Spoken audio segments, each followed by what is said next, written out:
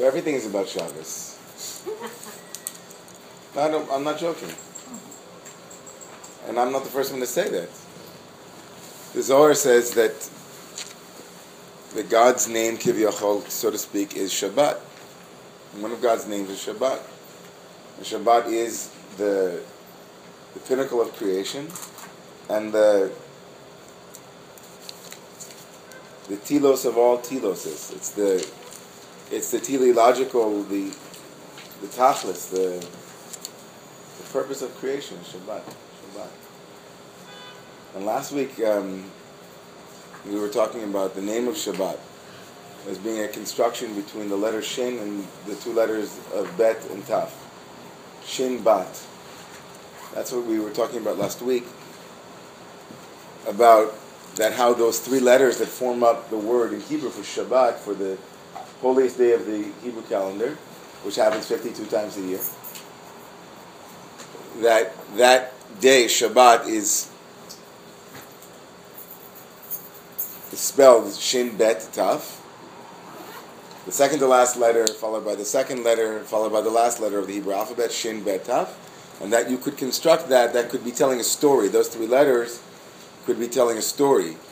Right? The Shin is the three, because Shin is the letter that has three heads. It has three little pieces. It's got a base, and then three arms ascending towards heaven, and it looks like a crown with three pieces to it. And that represents the three upper sefirot, the three most sublime elements of consciousness. And that Shin, which is Keter Chochma Bina Chabad, or Kochav, Keter Chochma Bina, which means super rational, intuitive wisdom and understanding, those three combined in one crown, meaning the most sublime abstractions imaginable, as they descend from, using of course a spatial analogy of descent and ascent, we have no choice. So that descent of that which is most sublime into the world of manifestation, meaning three-dimensional reality, like buses and trains and Coca-Cola, that marriage of heaven and earth is represented orthographically, meaning with the letters, by Shin, the three energies, represented by the Shin's three pieces, and the word formed from the last two letters of Shabbat, Bat, which means daughter, which in Kabbalah the daughter always refers to this world. There's not one, so it's clear already, I hope, in the last 4 classes, that there isn't one image used to describe these different layers of reality. There are many symbol sets or clusters of symbols, yeah? So for those who've been here, how many people haven't been here yet? Right, you're new here. I'm looking, I'm thinking, is she following any of this? Okay, you know, it's like, you're like walking into a storm, a perfect storm. So, if you've never studied Kabbalah before, I'm going to try my best, as I do every week, to try to unpack some of these stuff. And I'll give you one, sure. I haven't handed them out. You get the first one. Oh my God, I'm so sorry. You know, it's great to have one. Anybody that comes with their own step stool gets the you're great. Okay. So let me hand them out since Rachel took one. So you hand these out, Judy, rather. And I'll hand this to Arthur. It's just one packet with a staple on the top left.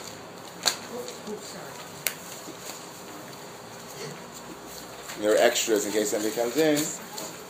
Do you want to be managing the... Deborah, why don't you hold on to these and just hand them out if anybody walks in, okay? You're on the door. You're the bouncer. Okay? You're the Shabbat bouncer. Shabbouncer, okay? So for those who are new, a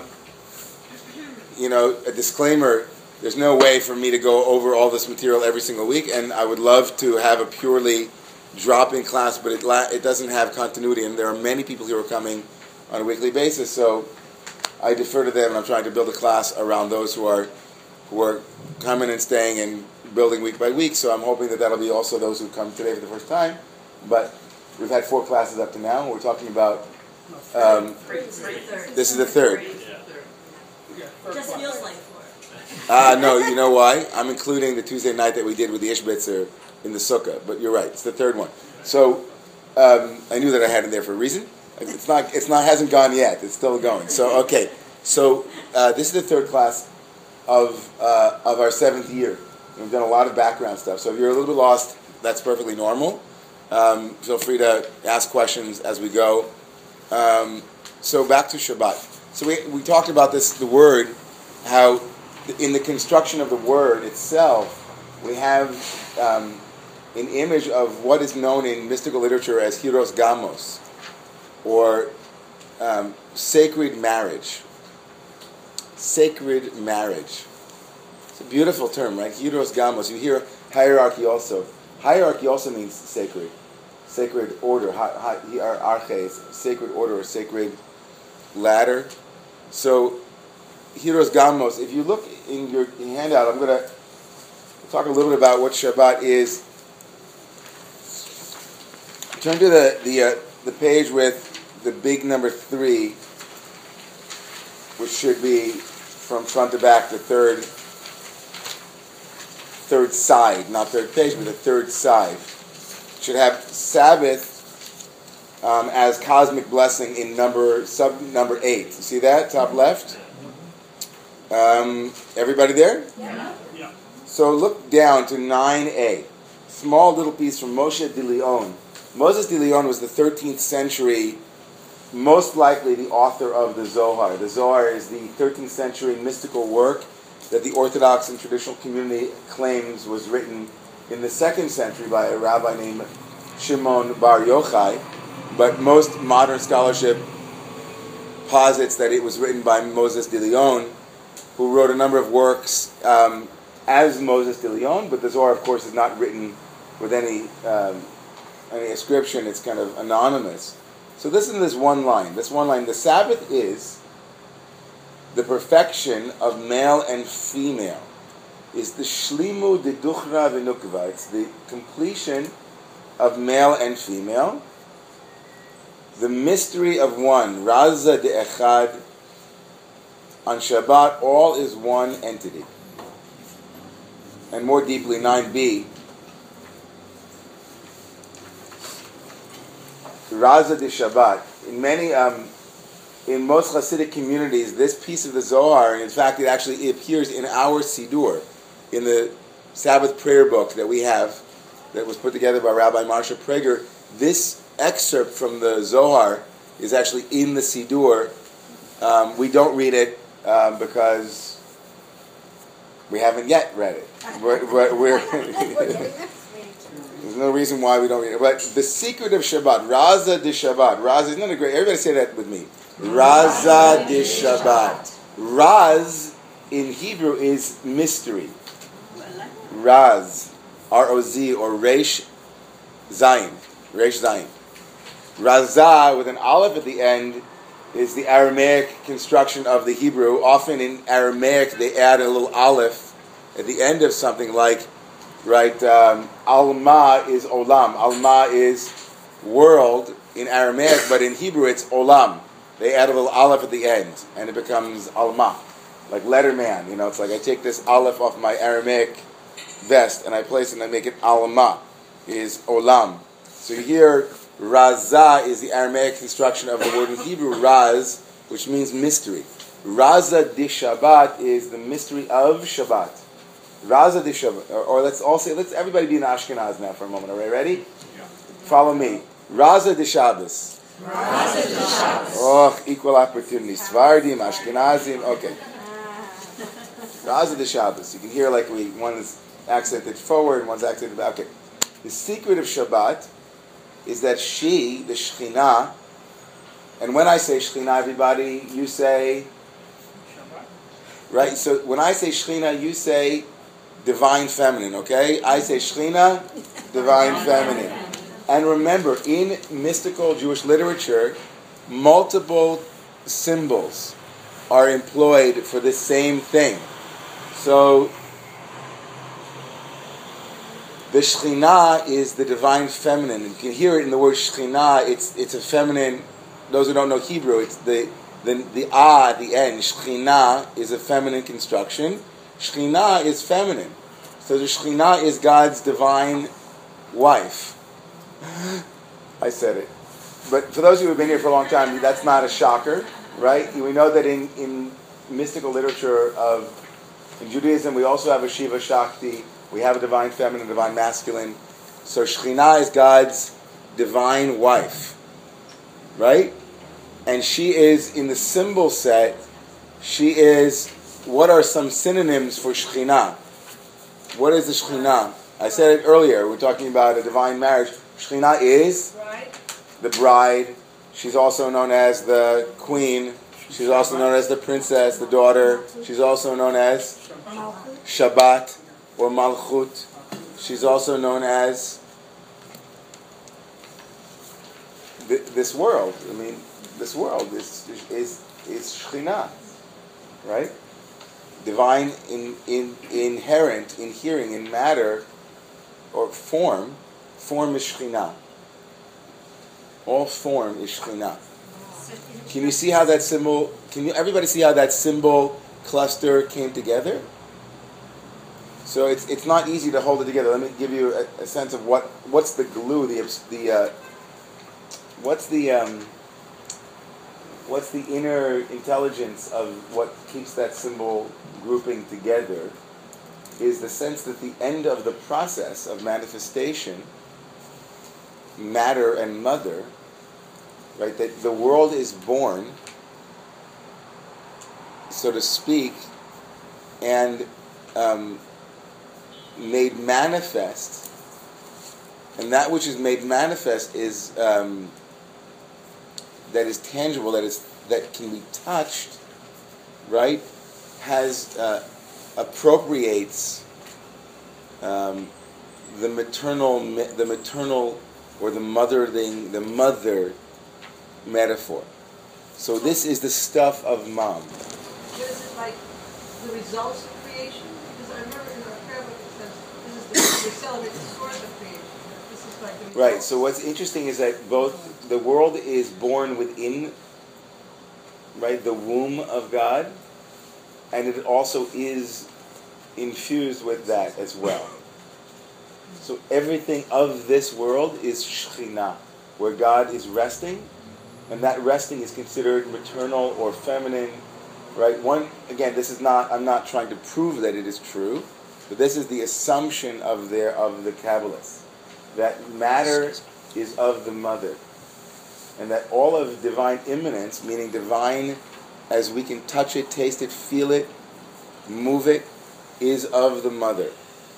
Right? If you were a feminist, I'm a feminist and I might have a problem with some of this, maybe. Right? I was going to say, is feminine synonymous with maternal? Right. Right. So that's one assumption. Of course, the assumption also that that's the mother. I mean, it could also be the father if you were in a different tradition, or non-sexualized or non-genderized. You could have a number of different. I don't think it could just be that way, because it seems to me it's like the male, all week you work for this male working toward something, and the feminine you receive, it's completed. So it's right, but that's only using a biological frame. So that's one chosen frame, choosing to look at gender through its sexualized or its biological functionality. One could easily argue that there are other proactive elements of divine of quote unquote women, and confusing women's biology with gender also is very problematic. I mean, there are a lot of issues with this. But for now, why make it? Let's say it's beautiful for now. Well, let's not have issues with it. It's nice. It's the first time that you're seeing it. You're not taking an academic course on the problems of over-essentialized gender in Kabbalah of the 13th century. We can have that, right? There is, of course, we can. Those are, of course, the classes. But for now, just so you remember, without complicating things, that Shabbat is seen as the Malchut, the last of the 7 Sfirot, which, by the way, is, of course, the last stage of divine unfolding. It has a characterization as woman, as feminine, as vessel, as receptive, so on the moon, right? All of that, all of the light of the 6 days are pouring into the vessel called Shabbat. She is known as the queen. She's known as the daughter. All of these are synonymous and multi-changes. So don't try to think, wait a second, you said she was the daughter and now she's the queen. They're all part of the same symbol set, and they're used interchangeably, often without any perceptible reason. Just that it's the beauty of multiple frames, like when you're telling a story and you say it's like this, and then you say, well, it's also like this, and you give multiple ways of looking at it, and also to know that we'll stop there. I'll take Can I just ask something? no, but I want you to raise your hand because Karen raised her hand. Okay, thanks. Yes, so good. So good. Actually, you said it just now, which is I look at the Shekinah also as receptivity, as receiving energy. So that makes sense for me. So in that vein, I want to say that another synonym for this energy we're calling the Divine Mother or the Divine Feminine, which expresses itself in time through Shabbat, in person through the queen or the daughter or the bat, in space is in the Zohar. It's often the land of Israel, or more generically, it's called the apple orchard. The Chakal Tapuchin Kadishin. That they use an image of an apple orchard. Isn't it beautiful? The image of an apple orchard as the Divine Mother expressed through the scent of walking into an apple orchard. Why an apple orchard and not a peach pear? Ich weiß nicht. I don't know. Could be that the author was looking at apple orchards. Could be that it's connected with the myth in Christian mythology of an apple in the Garden of Eden. There's no apple in the Jewish tradition anywhere. It could be a whole host of things, but it's seen as the orchard of the apples, and that the Kabbalists are called apple orchard farmers. So that if you can imagine this, imagine the beauty of walking into an apple orchard, literally, and being surrounded by that magnificence and that scent and that radiance. And then imagine, much like, I don't want to confuse you, but there was a Sufi poet named Rumi in the 12th century who lived in Konya in Turkey and was the most famous Sufi, still the most famous Sufi, who would use, and he and other Sufis who were Muslim mystics would often call the place where God rests in the world as the tavern. And they weren't talking about going to a bar. They were saying that there is a God intoxication, right? This sense of being inebriated on bliss or divine love, which many of us have had experiences of in profound ways. Some of us live in that tavern,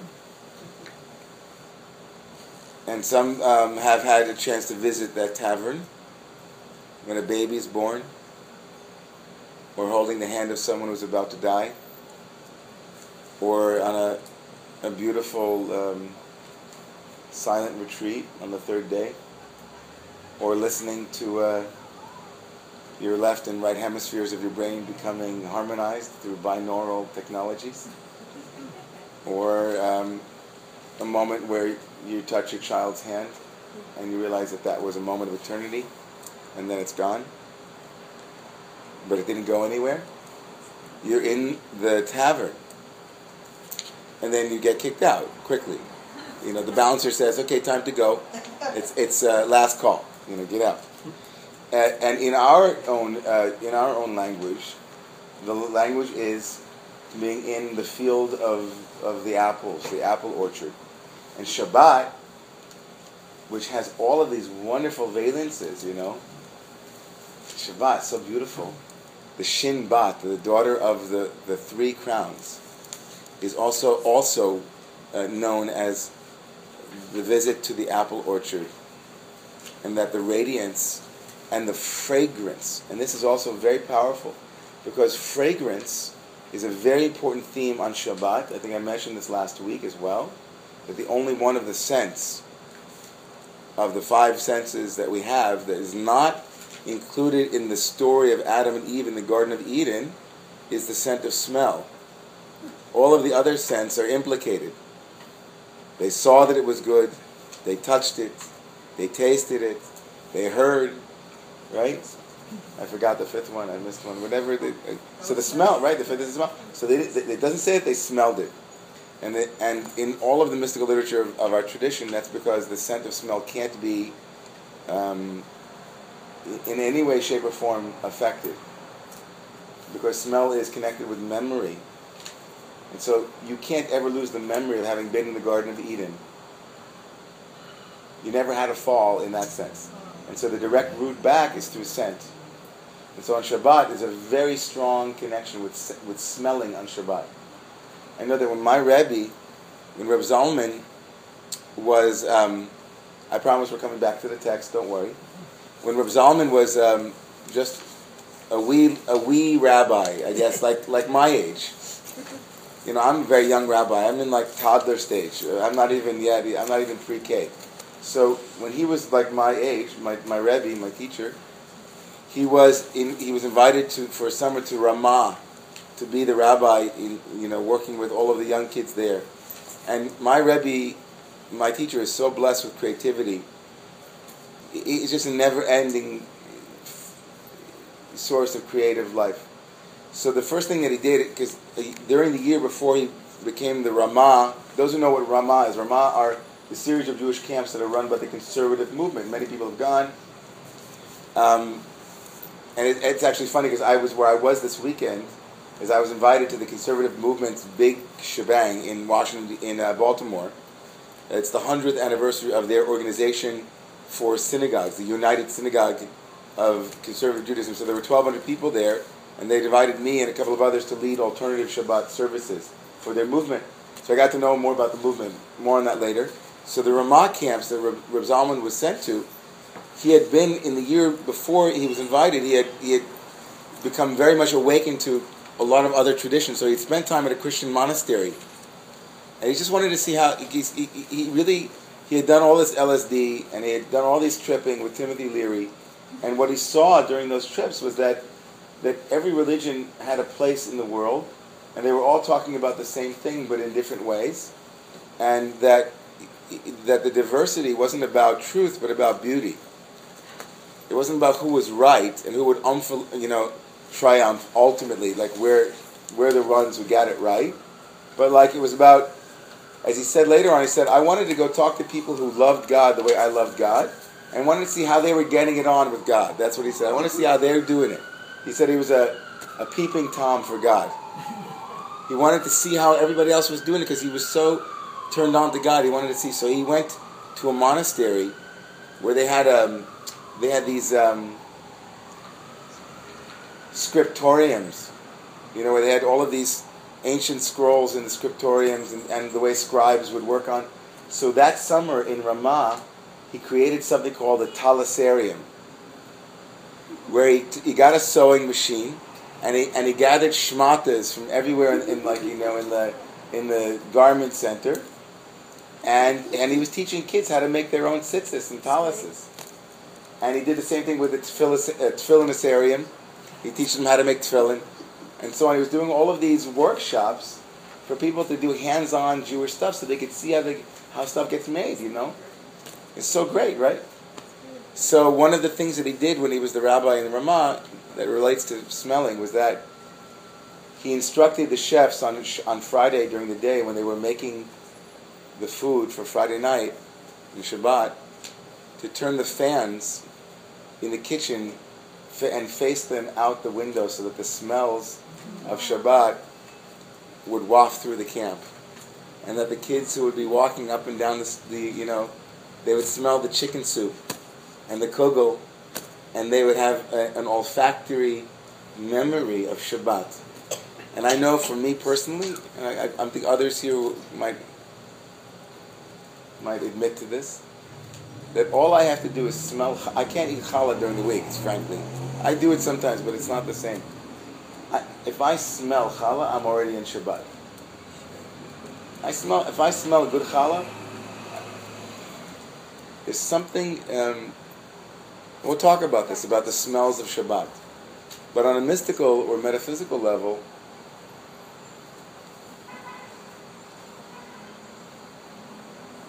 the apple orchard is a metaphor for the sweet smell of Shabbat, mystically. And we know all of how much God loves smells in the Bible, right? Right? All of the fragrant odor of the temple sacrifices that God would smell and so on. So, which is another way of saying that the sacred dimension, the portal, one of the portals to the sacred dimension is through the way that we smell. So, Raza de Shabbat, let's come back to the bottom of page 3, 9b.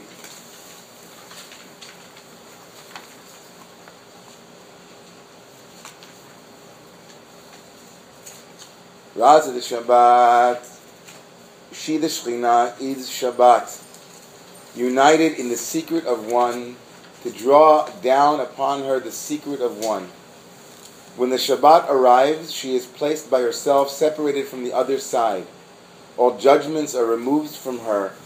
Basking in the oneness of holy light, she is crowned over and over in the presence of the King.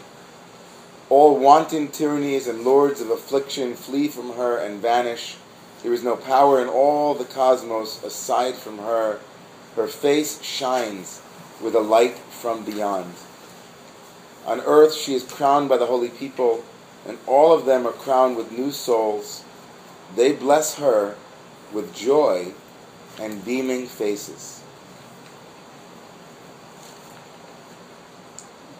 So, in this image from the Zohar, what do you guys, when you read that, what are you reading? What are you seeing when you say that? Let's say it again. Shabbat is the Shekhinah.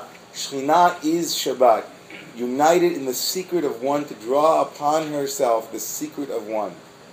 When Shabbat arrives, she is placed by herself, separated from the other side. So in Kabbalah, the work of the week is the work of separating light from darkness. The work of the week, the 6 days of the week, is the work of clarifying and making choices that incline the world towards light and away from darkness. And in the Zohar in particular, and in all of Kabbalah really, there's a struggle between the side of light and the side of darkness during the week that we experience personally as the confusion of the 6 days of the week, or the 6 colors of the rainbow. All of that is called the work of the week. And Shabbat is the Raza de Echad. It is the secret of unity, the secret of oneness, the secret of coming out of struggle. That's the Raza de Echad. The Shekhinah is united with her male lover, the King, the 6 days of the week. The 6 days of the week unite and make love to Shabbat. Arthur, you getting that? All right. There is, yeah. How does that image sit? What would that mean? Let's translate it for ourselves. What would it mean? It's very mystical, right? What does it mean? I mean, not that it has to mean anything. It can just remain mystical. I just don't understand how to bring them in, because Shekhinah is the result of that, those 6 days. And so in a sense, those 6 days are still living, they're still sort of present in us, I guess. All of the 6 days are flowing Yeah. into Shabbat. And so they're flowing into Shabbat. They're not flowing out yet, but they're flowing into Shabbat. And Shabbat is the ocean that receives all 6 of those tributaries. The new souls or days. We're going to get to the new soul, because the new soul is right here at the end. It says something about the new soul. Going around in a circle, you've got oneness, one, like whole, and it goes around to the, except where's the top, but it's still, you'll know where it is because it's the regal part of the circle. It's sort of odd, but What do you mean when you say the regal part of the circle? The regal part of the circle, you just know where it is. Uh-huh. Um, So Shabbat is a day to become centered yes. and to come out of fragmentation. And you're right? in a circle. And the way out of fragmentation is not by removing all of the 6 pieces or the points, but by making room for all 6 of those energies to live within us. And for Shabbat gives us, the intention of Shabbat on a psycho-spiritual level, which for the Zohar is manifest cosmically, is that there is more room on Shabbat. And because there is more room, because there's more space, that space allows all of those things that are happening on the 6 days of the week that are pulling us to be held in the oscillating field of Shabbat. So that all 6 of those colors are now, all of them are white. But not because they've been erased, but because they're vibrating at a higher frequency, and so now it's all white light. Right? If you were to slow it down, you would see the individual pieces of the rainbow. But in other words, in a simpler format, it means that when we stop focusing on scarcity, I'm going to make it super psycho-spiritual. So scarcity, the question of scarcity is, what is lacking? And the answer of Shabbat is nothing. And in that answer, we elevate all of the strivings of the week as implicitly necessary but partial and confused. So the radiance of all of the striving and all the fragmenting that is the 6 days of the week is extracted and seen for what it is, which is the yearning for wholeness. But without the disappointment that the 6 days of the week inevitably leave us with, which is there's always more, which always undermines the work of Monday because there's got to be Tuesday. And whatever Monday gave wasn't enough because obviously we are on Tuesday. And so here's a famous Torah from the Hasidic masters. Everybody with me so far? Yes. Just let me know if I lose you, because I probably got lost too, so you can let me know. So remember last week in the beginning of the class we talked about the 39 categories of prohibited work, and I put work in these 2-finger things, because work in the rabbinic definition does not mean caloric expenditure or energetic expenditure, because you can lift heavy things on Shabbat, but you're not allowed to take a chicken bone from the meat first. You have to take the meat from the chicken bone. So in the rabbinic construction, and I use that word construction very intentionally, in the rabbinic construction of the rabbinic Shabbat, which we are all the recipients of, thankfully, milacha, M''LACHA something, milacha, that word, that biblical word, which is translated as work, isn't work. It is creative, and by creative here we don't mean thinking thoughts that are creative thoughts. We mean specifically, as they envisioned it, that anything that was demanded to build the Mishkan, the portable sanctuary in the desert, those 39 general categories of construction are exactly what is prohibited on the Sabbath to make a sanctuary in time. Just as those categories of work or creative artisanry was used to build the tabernacle, everything from dyeing to burrowing to tearing to writing, engraving, all of those things that were necessary for the construction of this elaborate, beautiful tabernacle in the desert, for the rabbis were exactly what was prohibited. Though all those general categories plus all of the little things that they derived from it were exactly what was prohibited in order to create not a sanctuary in space, but a sanctuary in time. Was that clear? Yes. I'm feeling clear tonight, so I'm happy about that. So is it clear? Yes. Okay, good. It happens when I actually have less sleep. I'm working on like 4 hours of sleep tonight or 3 hours of sleep, so I'm good. So, one second. So, No, because that means my brain is working slower, so it's better for me. So, so in that construction of right, that's the rabbinic construction. But the funniest thing, everybody, is that when the rabbis give over those laws, when the rabbis mandate those laws, they have a very unique way of saying it that the Hasidic teachers extract a deep teaching from. So how do the rabbis say there are 39 categories of law, of prohibited work or melacha? There are 40 categories of work minus one. They don't say there are 39 categories. In the Mishnah, in the rabbinic dictum from the 2nd century, the law, the way that they language it is there are 40 categories of prohibited law minus chaser echad, minus one. The word for minus is chaser, means lacking one. Chaser echad. So of course, many commentaries have spilled ink over the last almost 2 millennia trying to figure out why on earth would you have said it in such a weird way. Why not just say, why not say what? 39. There are 39 categories. What's with the strange... Now there's probably a very elegant reason, but here's a beautiful... I don't know if this is true, but it's really nice. Right? It might not be the original reason why. Here's the really interesting take.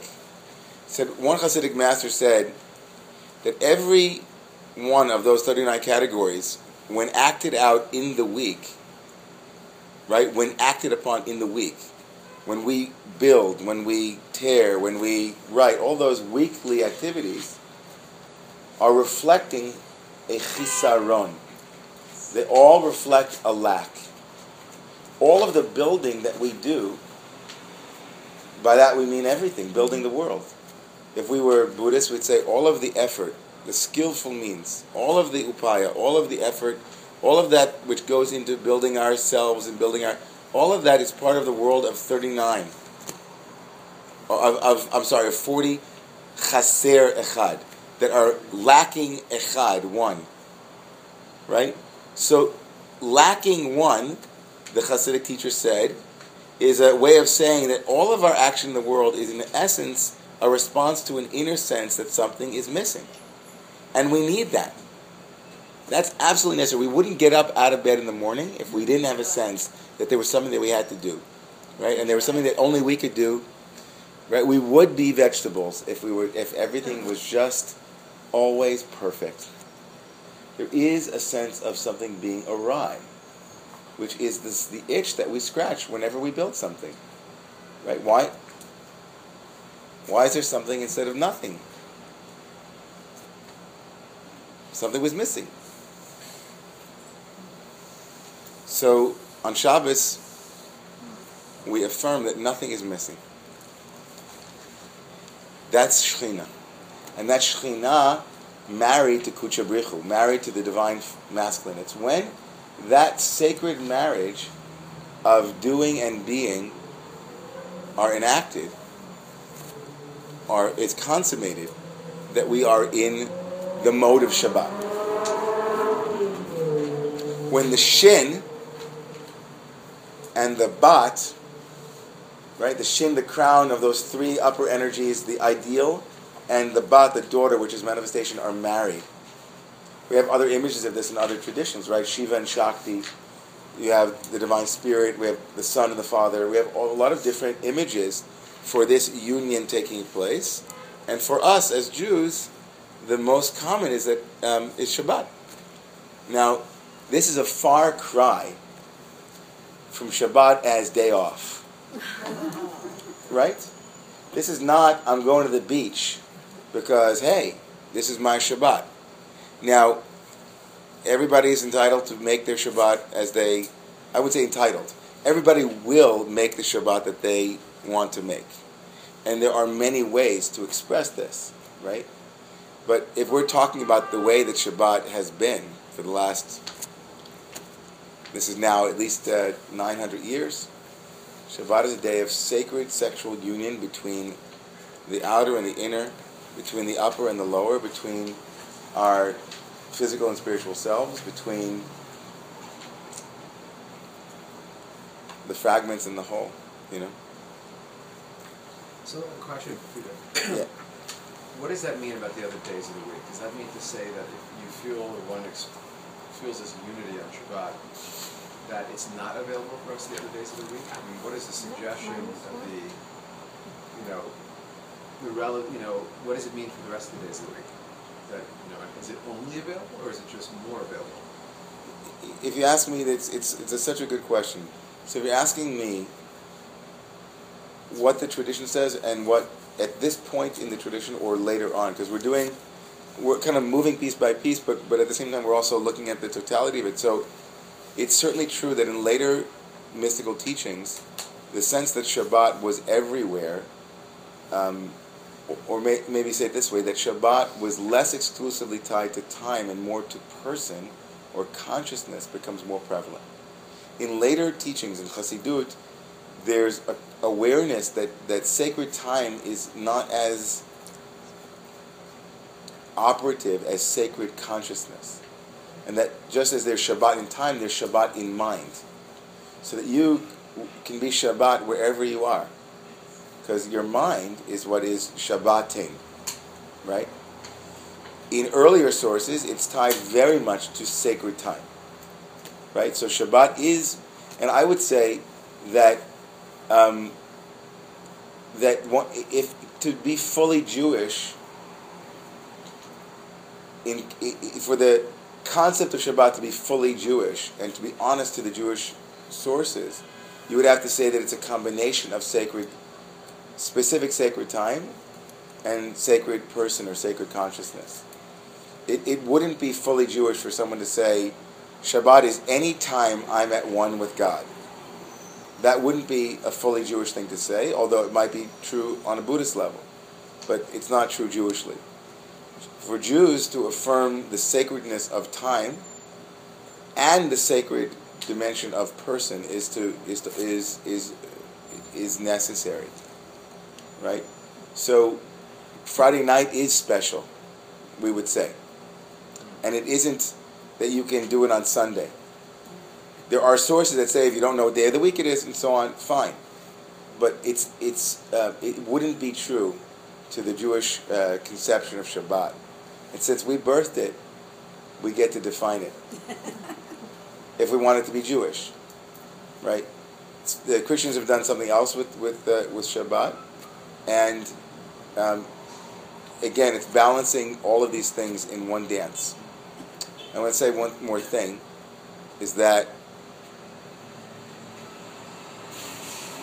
that's it. Yes. I have this image of a great big water filter. The 6 days going in and purifying through Shabbat to come out and start again. Right, the 6 days of the week are filtered through Shabbat. It's a beautiful image. I think it's a beautiful image. That the 6 days of the week are filtered through Shabbat. And you'll see later on that in the Ari, it's very much like this in the Ari. Okay, so I want to do anybody else? I want to do some more. Now at the end of this 9b, we said that she is crowned by the holy people. Who is that? Who crowns Shabbat? Who's we? The Jewish people crown Shabbat, right? We crown Shabbat. And then we are crowned by Shabbat and given a new soul. We bless her with joy and beaming faces. Now, I guess I'm going to come back to the new soul piece, because I'm sure many of you have heard this notion that on Shabbat we're given an extra soul. Everybody hear that? Or how many people have never heard that? That we get an extra soul on Shabbat. Never heard that? We get an extra, now you heard it. We get an extra soul on Shabbat. You get 2 souls for the price of 1 on Shabbat. But I want to go back to, let's go back to 8. And then we're going to go from 8 up to the top right. Let me read 8. The firmament, we did this last week, but I want you to see it again now in the context of what I've been explaining about the marriage of heaven and earth. The firmament proclaims, Hashemayim Magid, right? V'saprim kvodo, u'ma'aseh yadav Magid harakia. The firmament proclaims God's handiwork. In the Hebrew, proclaims is Magid. Remember I talked about this last week about Haggadah and that which goes out and binds? So the interpretation here is based on the Aramaic meaning. Remember, flows or streams forth? We did this last week. The supernal dew. What is that, the supernal dew? The supernal dew is the influx of divine energy at every moment. Dew is always the rabbinic way of saying something that's constant. Because dew never stops. So supernal dew is another way of saying God's love. It's a more of a Christian way to say it. I like it, and so I'm using it. It's true to my experience. The love that is divine, which is the energy of the universe, which is manifestation, which is creation, which is every moment, which is the electricity, if you will, of divine, from the divine power plant, is always flowing forth. Call that supernal dew, which could be, God willing, in our Abiyah Center, this will be one of our soft drinks. Supernal dew on the rocks. Supernal dew will stream forth from all of the hidden regions. Where are the hidden regions in the Kabbalah? It's like up there in the highest domains of the subtle and the cause of the subtle, up in the realms of the non-dual kiss. All of that is up there, and from that place, the involution of spirit moves from radical unknowing all the way down. And this is happening all the time. In fact, it's happening right now. Right this second in this room, I am being created anew with every moment. My consciousness is being born from unity into radical diversity. It happens cosmically, it happens psychically, it happens spiritually. And that's the meaning of the firmament proclaims God's handiwork. It doesn't mean that when you look up at the heavens, you say, wow, there's God. That's what it means. But another deeper meaning of it is that God's Magid, what is coming out. The word proclaim, Magid, also means what shoots out. What is being dripped out of the heavens is God's love. And it's coming down. The firmament is streaming forth and courses downward from the head of the king, which is Keter, in great abundance. The firmament is that stream issuing from the cistern, the river going out of Eden, which is Bina, flowing earthward. In other words, this is just the way of manifestation. It's all happening. It's all arising and falling away at every moment, right? And the last sentence, the firmament carries all of this downward in a stream of love and desire in order to irrigate the field of joy on Sabbath Eve. So this, get it? It's happening for the Zohar on so many levels. It's happening inside of me, right? At every moment of my day, there is the field of my awareness, which is being irrigated by levels and levels and levels of awareness that are beyond my even knowing, and it's happening now and now on Monday and Sunday and Tuesday and Wednesday. But it's also happening weekly, right? All 6 days of the creation are as if, right? The flowing is flowing from Saturday night into Sunday to Monday to Tuesday to Wednesday, Thursday, Friday, Saturday, and finally to Friday night, which is the field that is receiving it. And so we, as that field, are entering into that field, multiple fields and metaphors. We are, on the end of the work week, receiving the blessing of divine Magid, divine streaming and divine love. And that is manifesting, all of it on Friday night, Saturday, and Friday night in particular is a night of love making. It's the love shack, and it's happening Friday night. Every Friday night, God's making love with Goddess, and we're making love with our God, Goddess. And that's happening externally, it's happening internally, it happens in the liturgy. You'll see a little bit later, like this very beautiful Friday night service that everybody comes to get up and do a little BJ dancing and Ramamu dancing and Anshe Chesed dancing is really one big divine orgy. Ooh, you're on tape. Are you gonna sell it to somebody? All right. It's really amazing because what I mean by that, though, is not, and honestly here, being super serious, I don't mean, right, that it's a night of I don't mean that erotically or sexually or inappropriately, right? I mean that too, right? That too. It's not a night of frivolity, not to confuse what's happening with anything frivolous. It's absolutely intentional and sacred and beautiful. So let's read another little one here on the top right.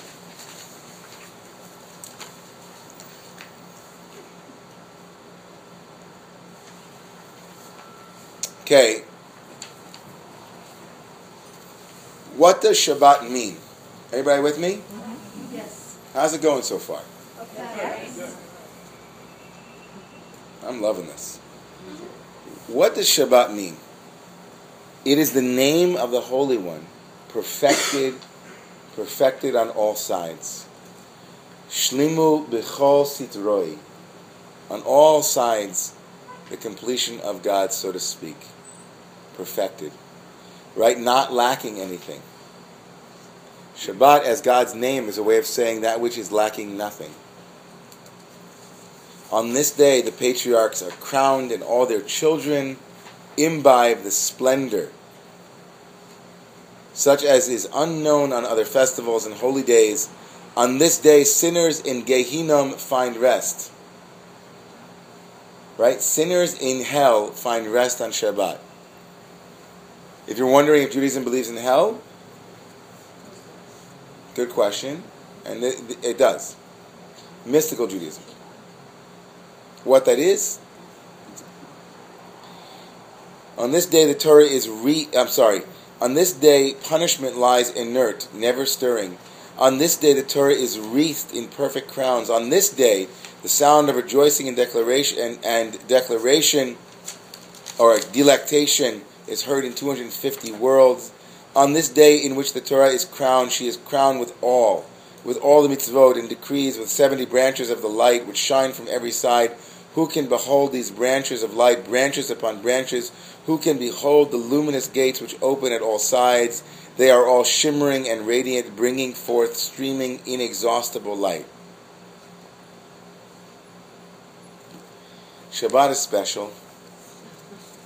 Shabbat is, in the language of the Zohar, the marriage of love and, right, all of the 6 sides of the 6 days of the week are all complete in that refined moment that Judy was talking about.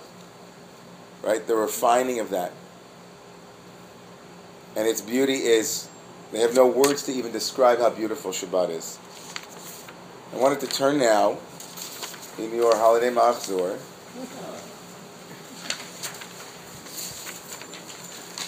to 2 readings. And this is a good moment for everybody to get energized, because we're going to read from the sweet and brilliant Franz Rosenzweig in his book, The Star of Redemption.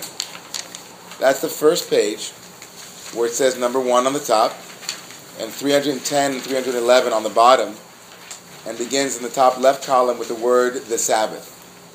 Yeah? Yep.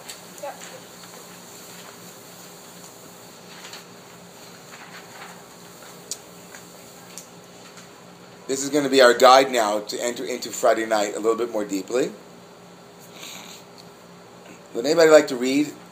I know Alina's going to... Yeah, go ahead, Alina. The Sabbath, only established, only founded.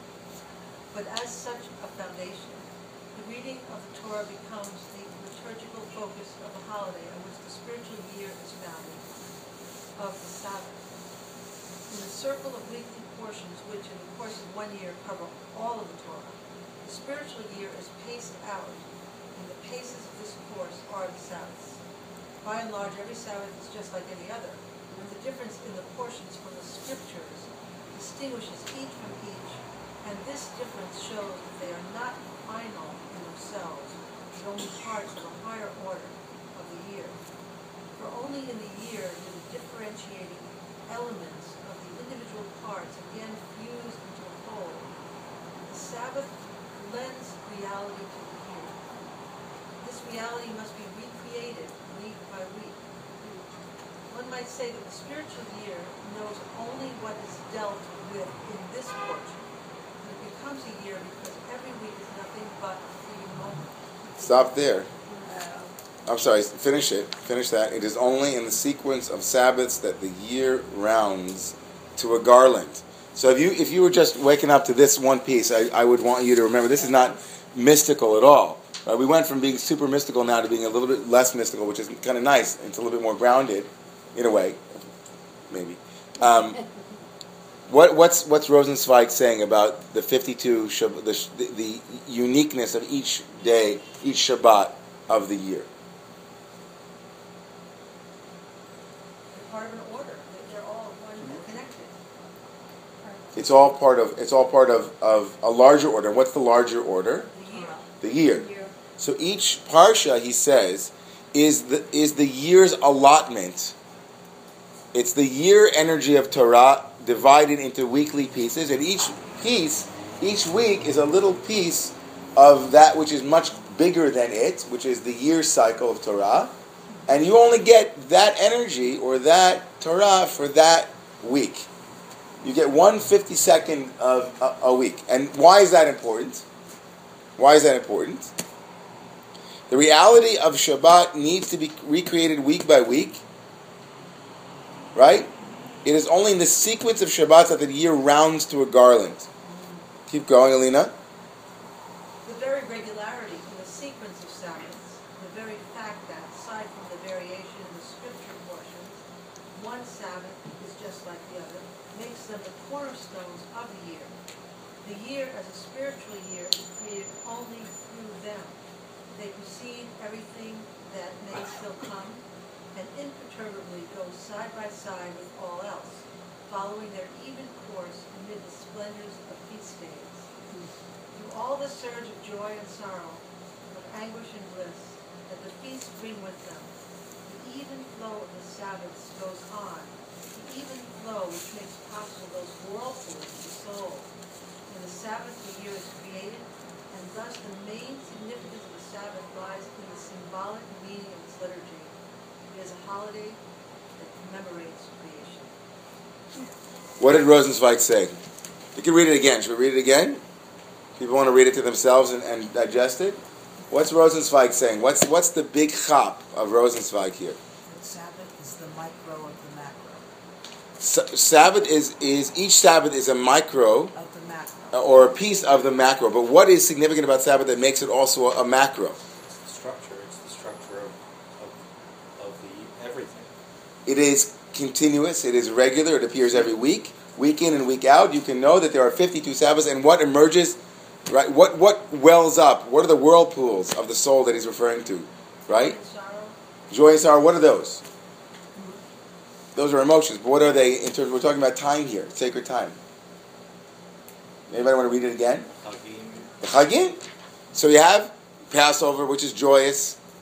You have Sukkot, which is joyous. You have Shavuot, which is joyous. You have Tisha B'Av, which is not so joyous. You have the ebb and flow of the holidays.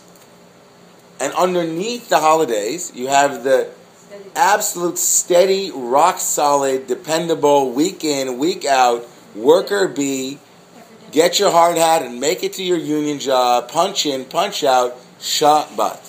Shabbat is there weekly. Everything else goes up and goes down. Shabbat says, I'm here.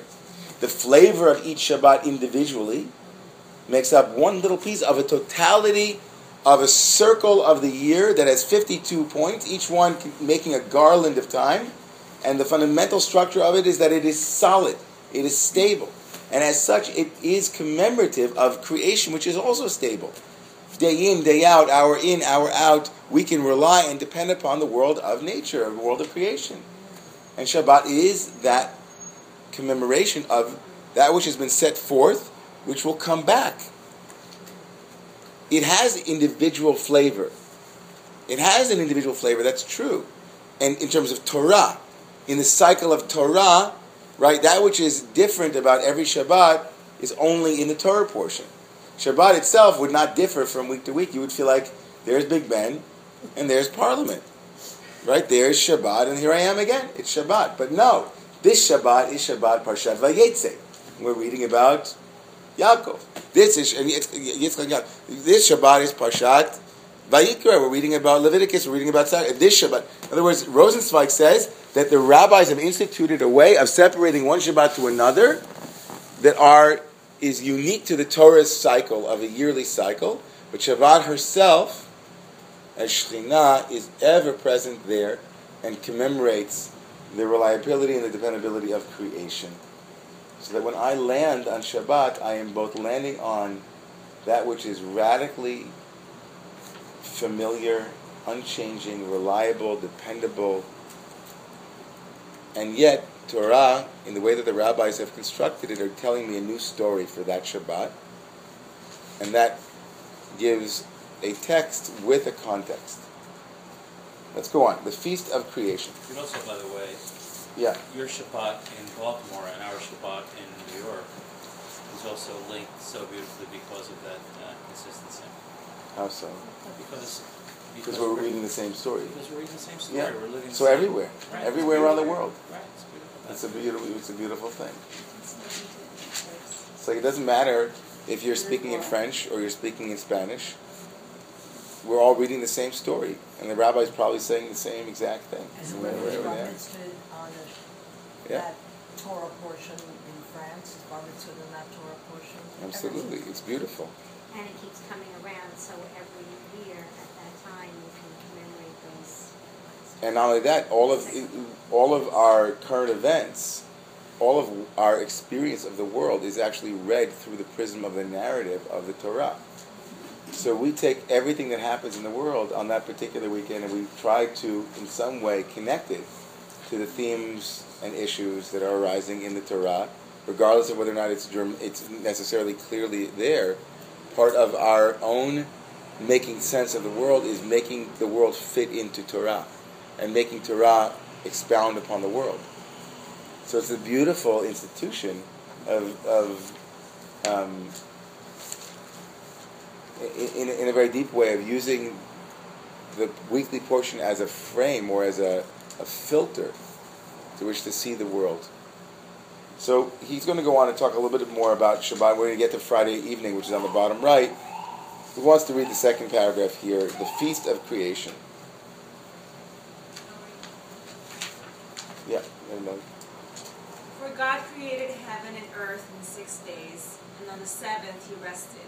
And so the seventh day became the day of rest, the Sabbath, to celebrate the memorial of the The memorial of the work of creation, or more accurately, the completion of that work. And the heaven and the earth were finished, and all the host of them. The Sabbath reflects the creation of the world and the year, just as the world is always there, and wholly there before anything at all happens to it, in it. So the order of the Sabbaths precedes all the festivals which commemorate events, and completes his course in the year, undisturbed by other feasts. Okay, time out. So what is he saying there? That's what you said. Right, it is what I said. I was jumping the gun, but what is he saying again? Just say it outside, somebody. So when we say Friday night, Vayechu Hashemayim va'aretz v'chol tzva'am, and the heavens and the earth were completed, they were finished. He's saying it reflects the creation of the world in the year, and just as the world is always there, and it exists before anything at all happens in it, so Shabbat, in the analogy, is just as the creation of the world is different than the history that occurred within in the creation of the world, so too the historical holidays of the Jewish calendar are secondary or are laid over the 52 Shabbatot that are the regularity of the year. Right? Shabbat is creation, and history are the holidays. The world is Shabbat, and the things that take place in the world are all of those holidays that are historical. Yeah, does that make sense? It's kind of obvious, but it's I like the way he says it. Now he'll say something else. He also says one other thing he says is that it's completion. Each Shabbat is a completion of creation. Right. Which is a little It's different than just the work. It's the completion of the heaven. Yeah. Okay. And just as creation. And just as creation is not contained in the fact that the world was created once, but requires for its fulfillment renewal at every dawn, so the Sabbath is the festival of creation, must not be one that is celebrated only once a year, but one that is renewed throughout the year, week after week the same, and yet week after week different, because of the difference in the weekly portions. And just as creation is wholly complete, for revelation adds to it nothing that was not already latent in it as presage, so the festival of creation must also contain the entire content of the festivals of revelation. In its own inner course from evening to evening, it must all be presage. So what's he saying here? And I love this. I mean, the middle two lines that are magnificent. Just as creation is not contained in the fact that the world was created once, but requires for its fulfillment renewal at every dawn, so the Sabbath as a festival of creation. How many people would think about Shabbat differently if instead of saying, I'm keeping Shabbat, every Friday night at Rumble there's a festival honoring creation. It's a creation festival. Isn't that nice? I don't know. When I was growing up, that was never a way to frame it. Being Shomer Shabbat meant, I honored creation, but it wasn't festival of creation. It's a creation festival. It's in the Kiddush. It is in the Kiddush. He's quoting the Kiddush. Exactly. Beautiful. He's quoting the blessing we make over the wine. Absolutely. He's reframing it. It's not just a remembrance of, it's a celebration. It's a festival of creation. Zecher L'Maaseh Breshit is, we celebrate the creation of the world anew every single week. Because creation wasn't a one-time event. It is always happening. You get week after week differently, but it is still different in the Torah portion, right? That the Torah portion is slightly different, and that gives it its unique quality. And then he says, and just as creation is wholly complete and revelation adds nothing to it, this is an important piece, that the revelation, whatever that means in his philosophy, let's skip this last two lines. Okay, let's skip that. Okay, Friday night. Can I ask you a question? Yeah. How do you think? So this is culture creating, obviously. Yeah. Shabbat creates culture, creates a Jewish culture because it's the fundamental piece to it. So I'm thinking about the American culture, or the culture that the non-Jewish culture. Yeah. Do you think that it's possible that and this may be so far off field that we should leave it alone, but do you think that it's possible that our culture could have something other than Sunday football that allows it to also find festival creativity in its in a regular pattern? They've tried that many years. They tried with the blue laws, and I think that one of the deep problems is that one of the deep problems with that is that our culture is maddeningly and crazily confuses leisure and entertainment with deep rest. We don't really have in our culture the conception of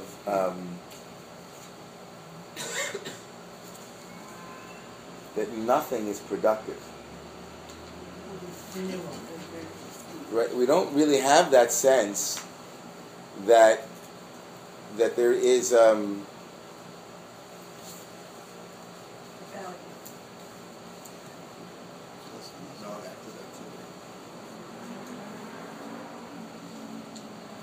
our culture commodifies time.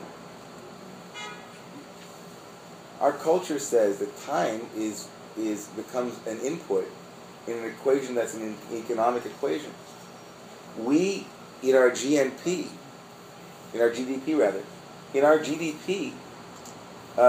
we have a completely crazy way of calculating the value of a given, everything is monetized. So that war is actually good for our GDP. Sickness is good for our GDP. We have a completely insane and psychotic mentality in the West, which is the product of an industrial complex, which although, God forbid, I would ever want us to be pre-industrial in any way, but it's the sickness, the shadow of it was that because it replaced values and became the sole arbiter of what was valuable, it would require a complete overhauling of our system. Right? What do we do on Sunday? We're not working, which is, of course, wasted productivity for our GDP. But we watch gazillionaires pound themselves until they are literally they're killed. We watch essentially human cock and dog fighting, which is $1 billion industry in our country. And since the almighty dollar rules, we participate. It's fun. It's entertaining. I do it myself. It's fine. But in order to really, like, we haven't tapped into Shabbat. Let me just say this. Shabbat is one of the most important spiritual practices in the world. And Shabbat done right is not just a re-energizing of our batteries, but a reaffirming of our deep existential beliefs about what is valuable and what is important, and who we are, not just in our relations in the web of our life with our other threads, but our relationship existentially to who we are as human beings, as evolved amoebas. But that is what Shabbat is essentially trying to do. Now, you might not see that if you're just walking into a house and they're eating cholent, which is like Jewish chili, and different kinds of kugel, puddings and so on. But what Shabbat is intending to do is to say that even if you are not producing anything in the world that is measurable by standard measurements, you are completing creation by resting. And that is not only has value, not only does that have value, but that is itself the eternal value, which is to affirm that without our rest and without our willingness to be humbled in the face of that which we cannot produce, then our production itself loses meaning. You have the sense that we live in this profoundly groundless state, always seeking grounds, constantly moving, and a way to kind of, in the relative sense, find ground. And the groundless would be Shabbat, the reference point of Shabbat. Right. We would have to get lost with our reference and relocate. Right. The global Shabbos is the global positioning Shabbos, GPS. Shabbos is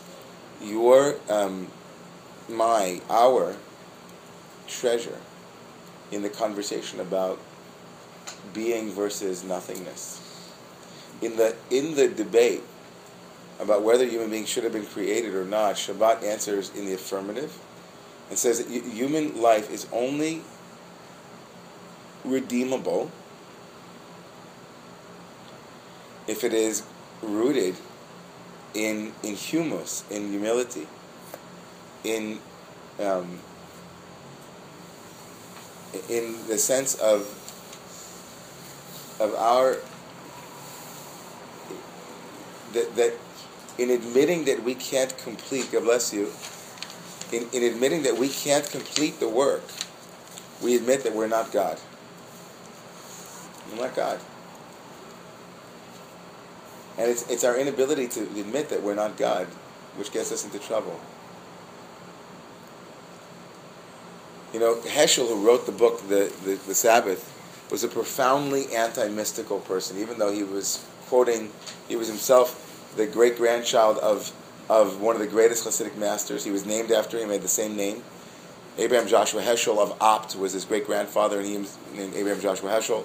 So he was a Hasidic master in modern clothing, but he wasn't a mystic, meaning he affirmed the two-ness of God and human beings.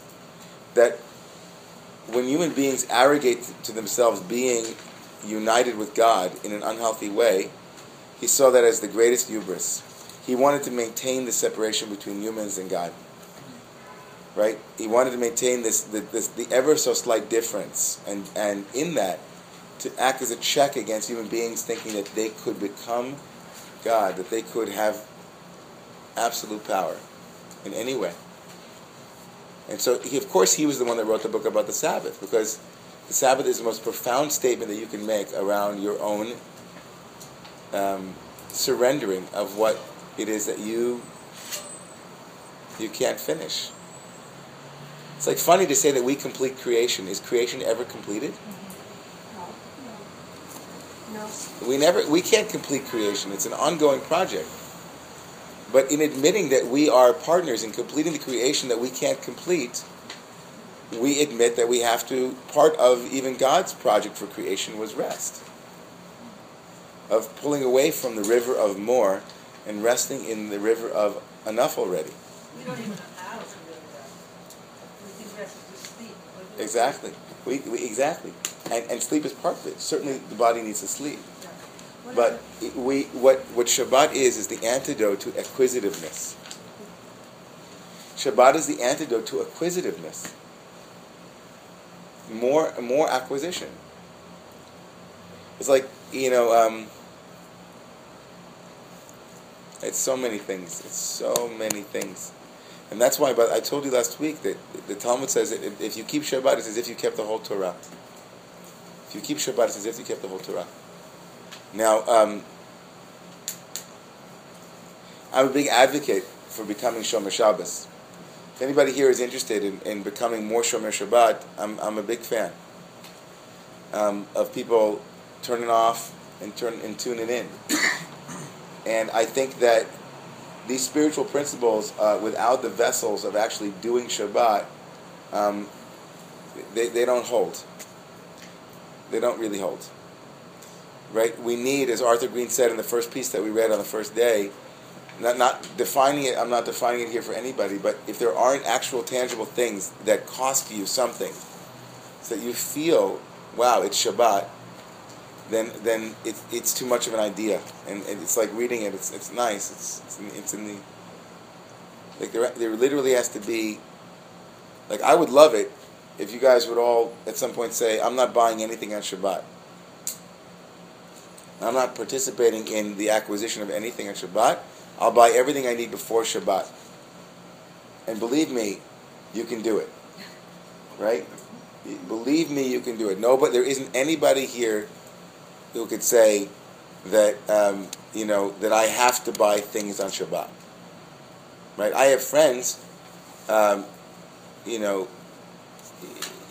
anyway. Is it in your studies? Is there any other religion that has this journey of Shabbat? Of a day in the cycle where scarcity and deprivation are not open, or there's no tradition that I know of that has the precise thematic parallel.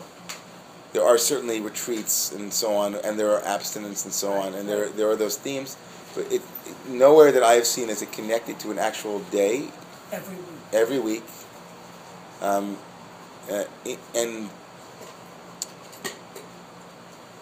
so I want to come back to my retreat that I had this weekend and the conservative movement.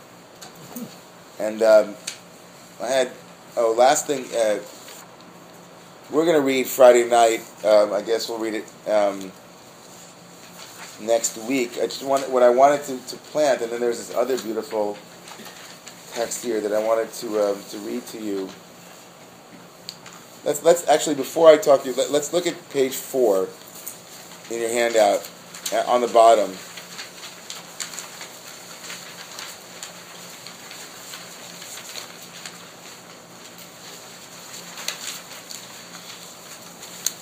Veshamru b'nei Yisrael etash. That's number 2 on the bottom. We're singing Exodus 31:16. So if you look in the Hebrew there, it says Veshamru b'nei Yisrael.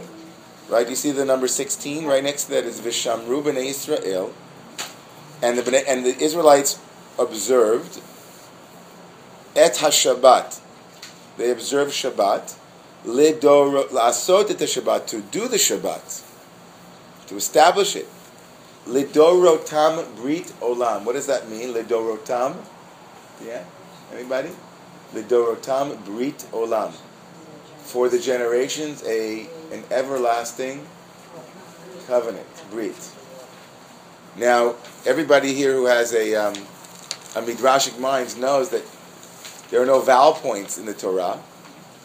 So lidorotam, it can't be read as do, ro, tam without vowels. In the Hebrew, it's just daled, resh, taf, mem. Dorotam. Not even tam. D-R-T-M. So with other vowel points, it could be read lediratam. Which means, good question, Judy. Which means for them to live in. Dira is the Hebrew for apartment or a living space. So the rabbis learned from this that God wants there to be a dira, an apartment or a dwelling place, a place of living. Right? We should make Shabbat a place where the divine couple can live. We should make it like we're setting up an apartment where two lovers are coming home and they're going to make love. So listen to this. It says in the Raya Mehemna, in the little script, one must prepare a comfortable seat with several cushions and embroidered covers from all that is found in the house, like one who prepares for a bride, for the Sabbath is a queen and a bride. And then more tellingly, observe the Sabbath throughout the generations, Dorotam, and then here's the wordplay. The word Dorotam or Dirotam hints at the notion of a dwelling, Dirotam. When the Sabbath enters, the dwelling place must be prepared like a chamber of a bridegroom set to receive his bride. And in so doing, the bride is welcomed into the devotee's hearth and home, and the numinous presence of Shekhinah is felt. The holy bride is ushered into Israel's abode as in their midst, as into their midst as the Shabbat begins. Shabbat is like a wedding. It's like a wedding. And it's one of the frames. Shabbat is like this wedding in the mystical literature. It's a celebration of creation. It's a wedding day. It's a very special, special, special day. So when I was in Baltimore, Baltimore, and I had a chance to participate in this gathering, and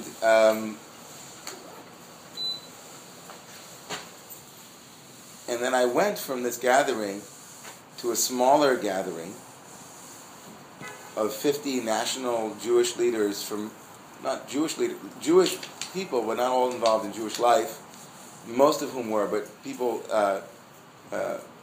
playwrights and directors and movie makers and musicians and heads of federations and heads of foundations and rabbis and educators, and 50 people from around the country to talk about what's broken in Judaism and what needs to be fixed.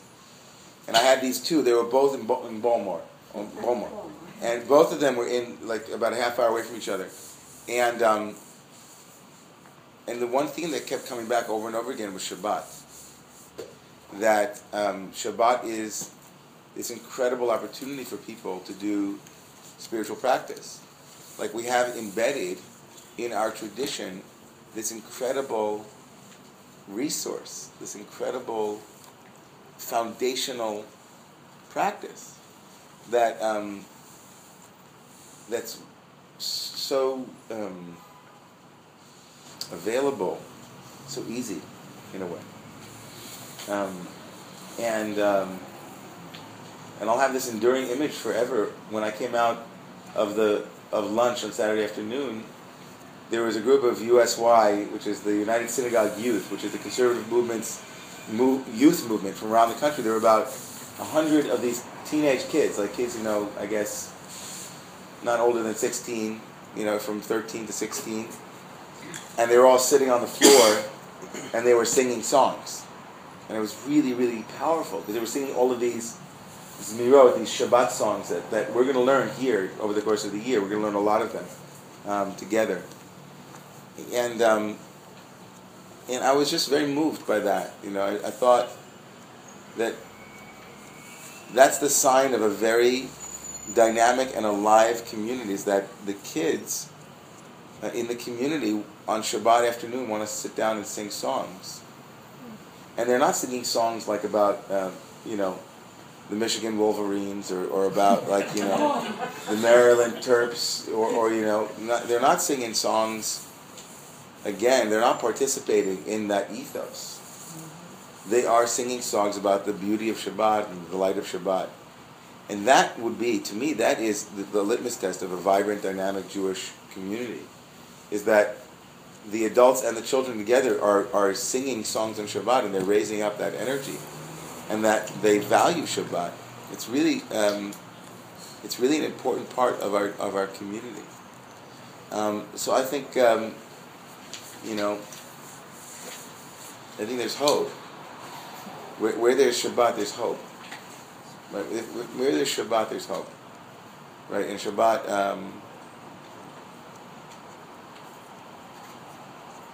even Thich Nhat Hanh, who's a great Vietnamese Buddhist master, he wrote in one of his books, he said, when he heard about the Jewish Shabbat, he decided that he was going to make a Shabbat room in his house, so that whenever you came into the Shabbat room, you could practice Shabbat.